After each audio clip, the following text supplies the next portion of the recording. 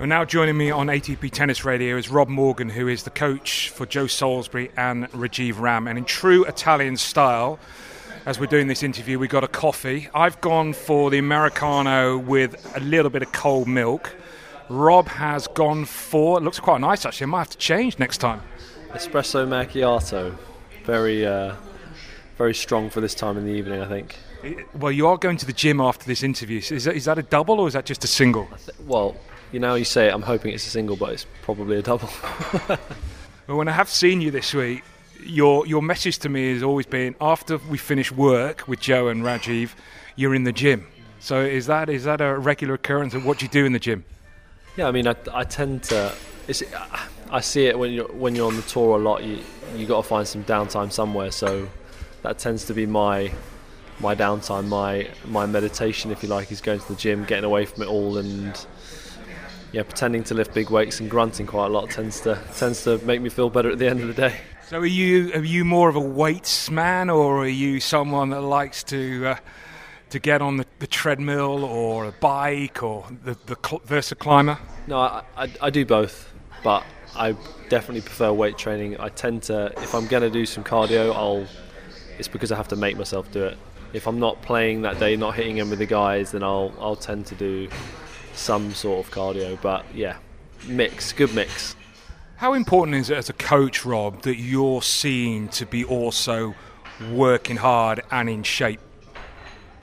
From my point of view, I think it's very important. I mean, one of my coaching philosophies is, as a coach, I believe you should try and see yourself as you would do as if you were a player.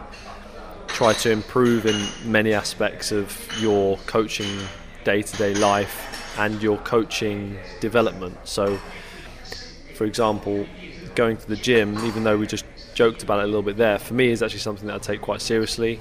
I wake up in the morning, I try and stretch, go to the gym, keep fit, stay injury free, because as a coach it is quite physically demanding when you need to hit with players, and obviously at this level you're playing with world-class players, so they need someone that can keep up with them physically. But on the other side of development as a person and as a coach, I believe there's a couple of other things that you can do. For example, I have 3 or 4 people that I tap into and see as mentors and bounce ideas off, and I try and take as much as I can from other people, whether it's my peers or whether it's talking to someone at a tournament about tennis or even about their experiences within the sport. I've always been a great believer in taking something from someone, even if it's not what you want to hear. And who are those 4 people? So I speak to a guy called Richard D'Souza, who works on the psychological side of things. He actually helped me with Ashley Hewitt, a guy who I used to coach about 6-7 years ago now. He was a very promising junior player from Great Britain. Yep, and then I was coaching Ash at the start of his professional career, and Richard approached Richard, and that's how I struck up a first working relationship with Richard, was actually through coaching Ashley. And then when Ash stopped playing tennis, I kept in communication with Rich, just because I loved his values, I loved how he operated and saw the best in people. And it's interesting you say that, because so often you hear players talk about they need to speak to psychologists, but you don't often hear about coaches. Yeah, well, my initial attraction to working with Richard was for him to help me help my players.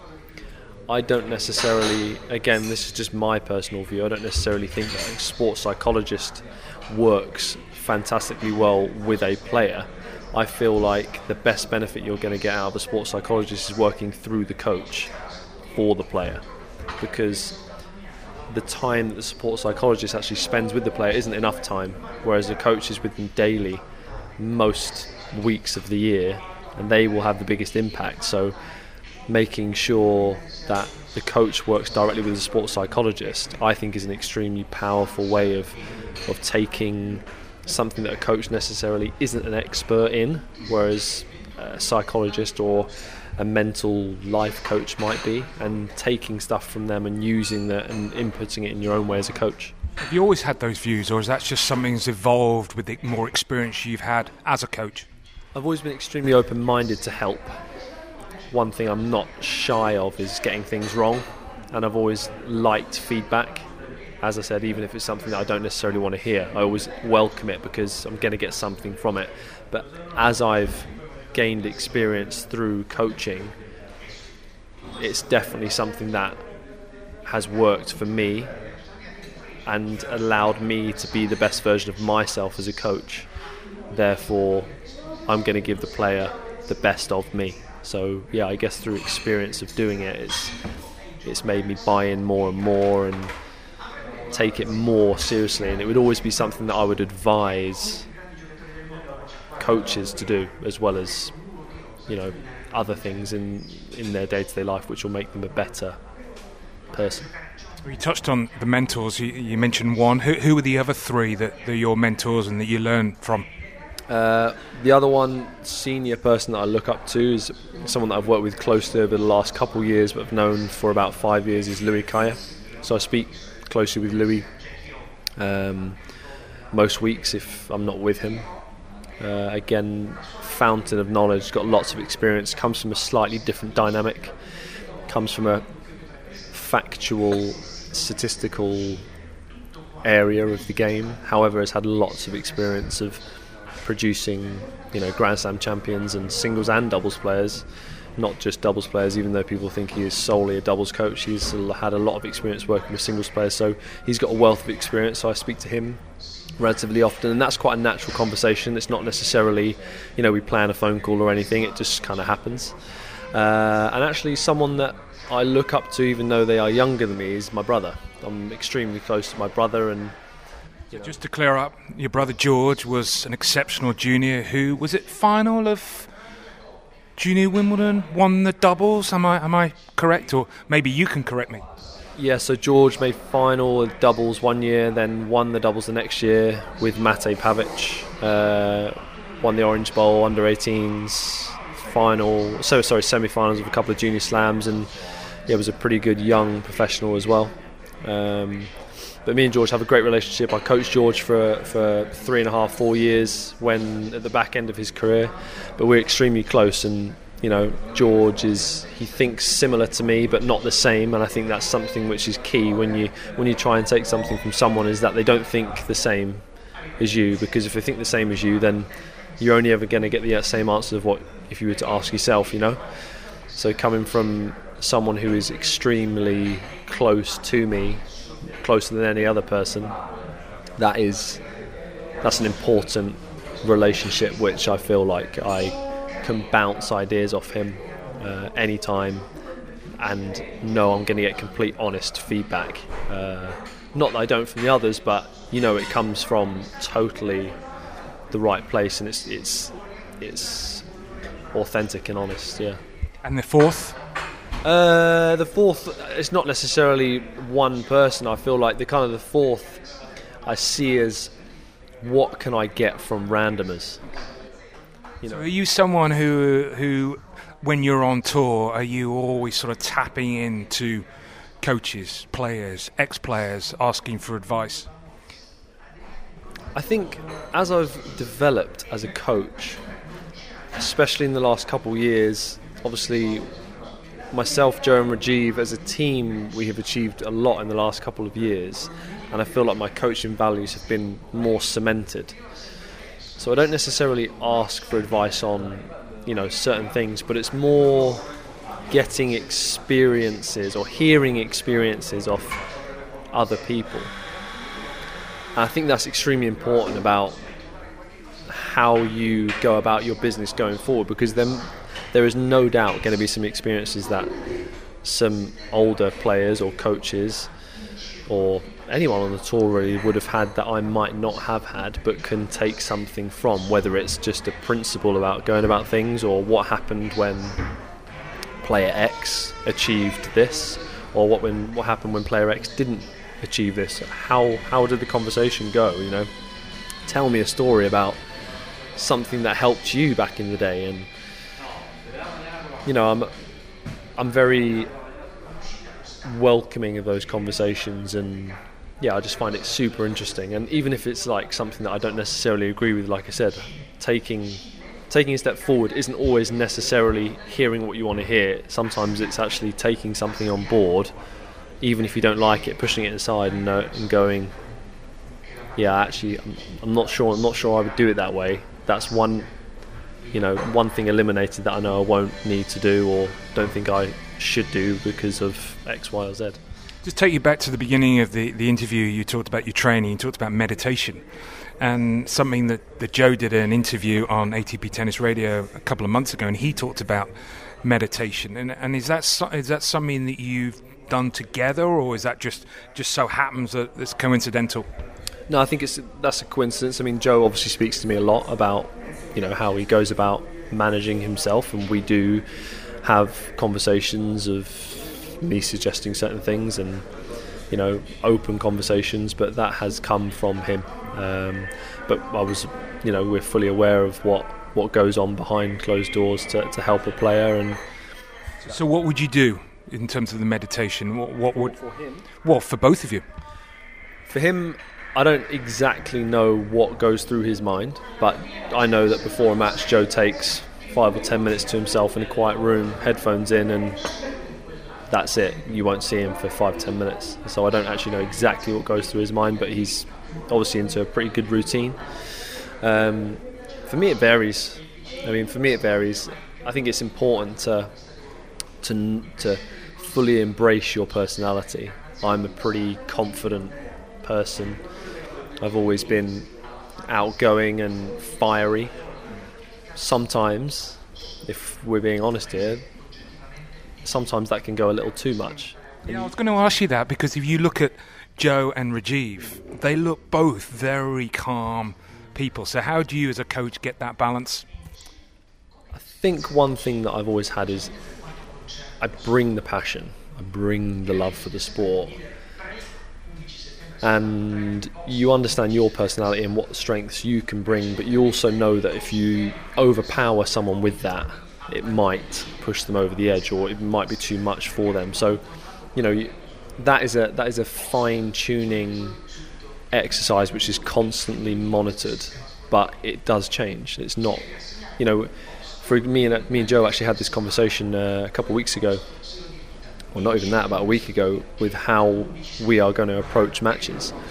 And in the past, we've tried to make things calm, clear, completely, what's the word I'm looking for? Just simplicity of calmness and clarity. But recently, we've had an open conversation. It's going to be, no, this is what you're going to do without fail. This is, your arousal levels are going to be here, regardless of the tennis. This is what you are going to be like. This is what you're going to do. And so what you're saying, sometimes in the biggest matches, Joe just doesn't quite have the energy levels because he just hasn't been able to get the balance right. Is that what you're saying? No, I'm not saying that. What I'm saying is that it's important to move with how the person is feeling, and the person doesn't always feel the same. We had a lot of success this year, and Joe and Rajeev were on extreme highs. Joe and Rajeev won the US Open, and Joe won the US Open mixed, and before that we won Toronto. I think they won something at 22 out of 23 matches in a row, something ridiculous. So they're on an extreme high there. So what tends to happen after an extreme high? There tends to be a bit of a low, and you have to see that as a coach. You have to communicate that with the player. How are you feeling? Are you feeling like you're coming down from a bit of a high here? And if they are, that's totally normal. You've got to embrace that. But also you have to know then when, as a coach, to go in and go, right, come on, let's get you back up, let's get you back moving. It's not as if they were struggling for any motivation. It's just naturally people go through ups and downs in life and in sport, but it's how you manage it, and you have to adapt. You have to adapt the way you go about speaking to a player. It's not always the same way, because if I'm talking to you in the same tone of voice for this 2 hours, you're going to get bored. It's not going to have the same effect as what it would do as if we had a 5-minute conversation, it was in out, and it was like, wow, 5 minutes of just fire, or whatever it is. You've got to adapt that as a coach, I believe, and that totally is random. That's absolutely fascinating what you're saying, and I guess with experience, now looking back after their amazing run after the US Open, did you sense their level was dropping? And when you did sense the level dropping, did you just leave it for maybe a couple of days or a couple of weeks longer than probably what you would do next time? Good question. I didn't necessarily sense it in terms of see them do anything different. I kind of predicted it. I think if you know the sport enough, you will know that, as you know, you've played to an extremely high level yourself. Like you go through ups and downs, and you're going to observe tennis in a similar way, and you understand that, you can expect those moments, especially after, the biggest tournament win of your life, or one of. And then necessarily that their energy levels didn't drop. It was more about sustaining the drive and determination to finish unbelievably strong for the year, because if we were to stop the end of the year, let's say before Vienna, we would have had an unbelievable year. Are we going to make a decision and just kind of cruise the back end of the year, or are we going to attack it? How do we want to finish this year? Do we want to finish number one spot? Unfortunately, that time is gone. We can't catch the number ones, but are we going to finish strong as a team here? Are we going to do the best we possibly can and look back on this year and think, that was a real turning point for me. I realised that I was stronger than I thought.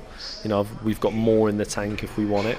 Or do we look back and go, I'm disappointed that we didn't finish that year stronger. So it was a bit of a conscious chat, really. It's absolutely fascinating, Rob. And what about beyond this year? Rajeev and Joe have had an incredible year. There's always at this time of the season in doubles, the lawyers get involved and partnerships split up. I presume they're staying together, and I presume you're staying with them for 2022. So Joe and Rajeev, they will be rightly so maintaining their relationship as a doubles team. However, I have made the decision to leave the team at the end of this year. We've decided on good terms that we've had an unbelievable 2 years, and it was my choice to decide to move on. And I wish them all the best, and I no doubt they're going to have the best success, hopefully, for 2022. So our listeners would wonder, why would you split? You've had so much success. You've been in the coaching box of Grand Slam champions. The chance next year to really establish and become the number one pair. So why have you decided to move on? Well, I think we've achieved an awful lot, first and foremost. I'm extremely proud of the work that I've done with the guys and the further team around the guys as well. When I started working with them, Rajeev was 24 in the world and Joe was 22, respectively. And now they're at career highs of 3 and 4, and they've been to a career team high of 1. So that, first and foremost, is something that I'm very proud of. Secondly, one of the main reasons is I'm ready for a new challenge. And I mean that with the greatest respect to the team possible. It's nothing on them. I think as a coach, especially on the tour, there's very few things that you do for yourself, and this was a selfish decision, if I'm being completely honest, to further my career in a slightly different area of competitive tennis. So have you got anything to move into? So I am entering a trial period with Dan Evans. We are going to start doing pre-season at the start of December. That must be really exciting for you to move success, doubles game, to now singles with someone who has had his best year on tour. Yeah, definitely. I'm excited to work with Dan. Hopefully I can add some value to him and his team. He still works with his main coach, Sebastian. That's Sebastian Prieto. Yep, that's correct, yeah. So I will be joining the team and hopefully adding value to them and, seeing if it works both ways. So we've got the pre-season to both decide that. But yeah, I'm really excited to join the team and hopefully have a great year with those guys. Just want to make this clear, you split with Joe and Rajeev and had no job. and then Dan asked you, as opposed to the other way around. Is that correct? Yeah, so I decided with the guys, it was a week before Vienna, and I didn't have anything lined up, which many people were wondering why I did that, because that's not generally the nature of the beast. You tend to line something up, but it was something that I feel, mainly out of mutual respect to the guys, that I didn't want to go and talk to other people whilst they were still working with me. The last thing I wanted was for them to find out in the wrong way. But also I was willing to take that risk. I knew I'd had a great 2 years with the guys, and I was confident that something would come up. Well, it's a great opportunity, and what do you make of Dan's year, and what do you think? Because no doubt you've spoken with Dan and spoken with Sebastian. What does Dan, or what is Dan looking to improve for 2022? Well, I think the simplicity of it is Dan's obviously, I haven't spoken to him in great detail about goals or anything just yet, but it's more about how I'm going to work within the team, what I can bring along with Sebastian to help Dan bring the best out of himself. He's had a fantastic year, and he's a fantastic player. Something that I think every player wants to do is find the 1%ers here and there, and hopefully I can see something that maybe they haven't done just yet, which might add that 1% to his game, and hopefully takes him to areas of the sport which he hasn't been just yet. Played a lot of tennis this year. With Sebastian, will you share the weeks, or will there be moments where you're both together? We will share the weeks. So when Sebastian is with Dan, I won't be, and when I'm with Dan, Sebastian won't be. As far as we have agreed so far, that's what's going to happen. So it's fascinating with Dan and the style of play that he has. It's unique. And I think that's what makes him such a tough player, and his on-court intelligence, his tennis IQ, as we call it, is up there with the very best. Does he almost take pride in the fact that people talk about him in those ways? I don't know. I would imagine, and again, I don't know the real answer to that question, but I would say that Dan is a pretty level-headed guy. I think he's going to keep his focus on just doing his job. I don't think he's going to be worried too much about kind of how other people see him. I think he's going to go out there and be the best version of himself and execute that. And obviously, he'll know in turn that it will attract the right attention from how he plays and how he goes about his business. And he knows that for sure he's beaten how many top 10 players. I think the stat was, I could be wrong with this, but he was the second best of 2020 in beating players in the top 10. The first was Novak. So, he knows how to play the game, and his tennis is extremely good. And as I say, it's going to be the small percentages which will hopefully allow him to continue that success and hopefully do even better. Rob, thanks very much for talking to us on ATP Tennis Radio. Congratulations on the great job that you've done. Send our congratulations to Joe and Rajeev, and good luck for next year with your new adventure. Thanks, Barry. Appreciate it.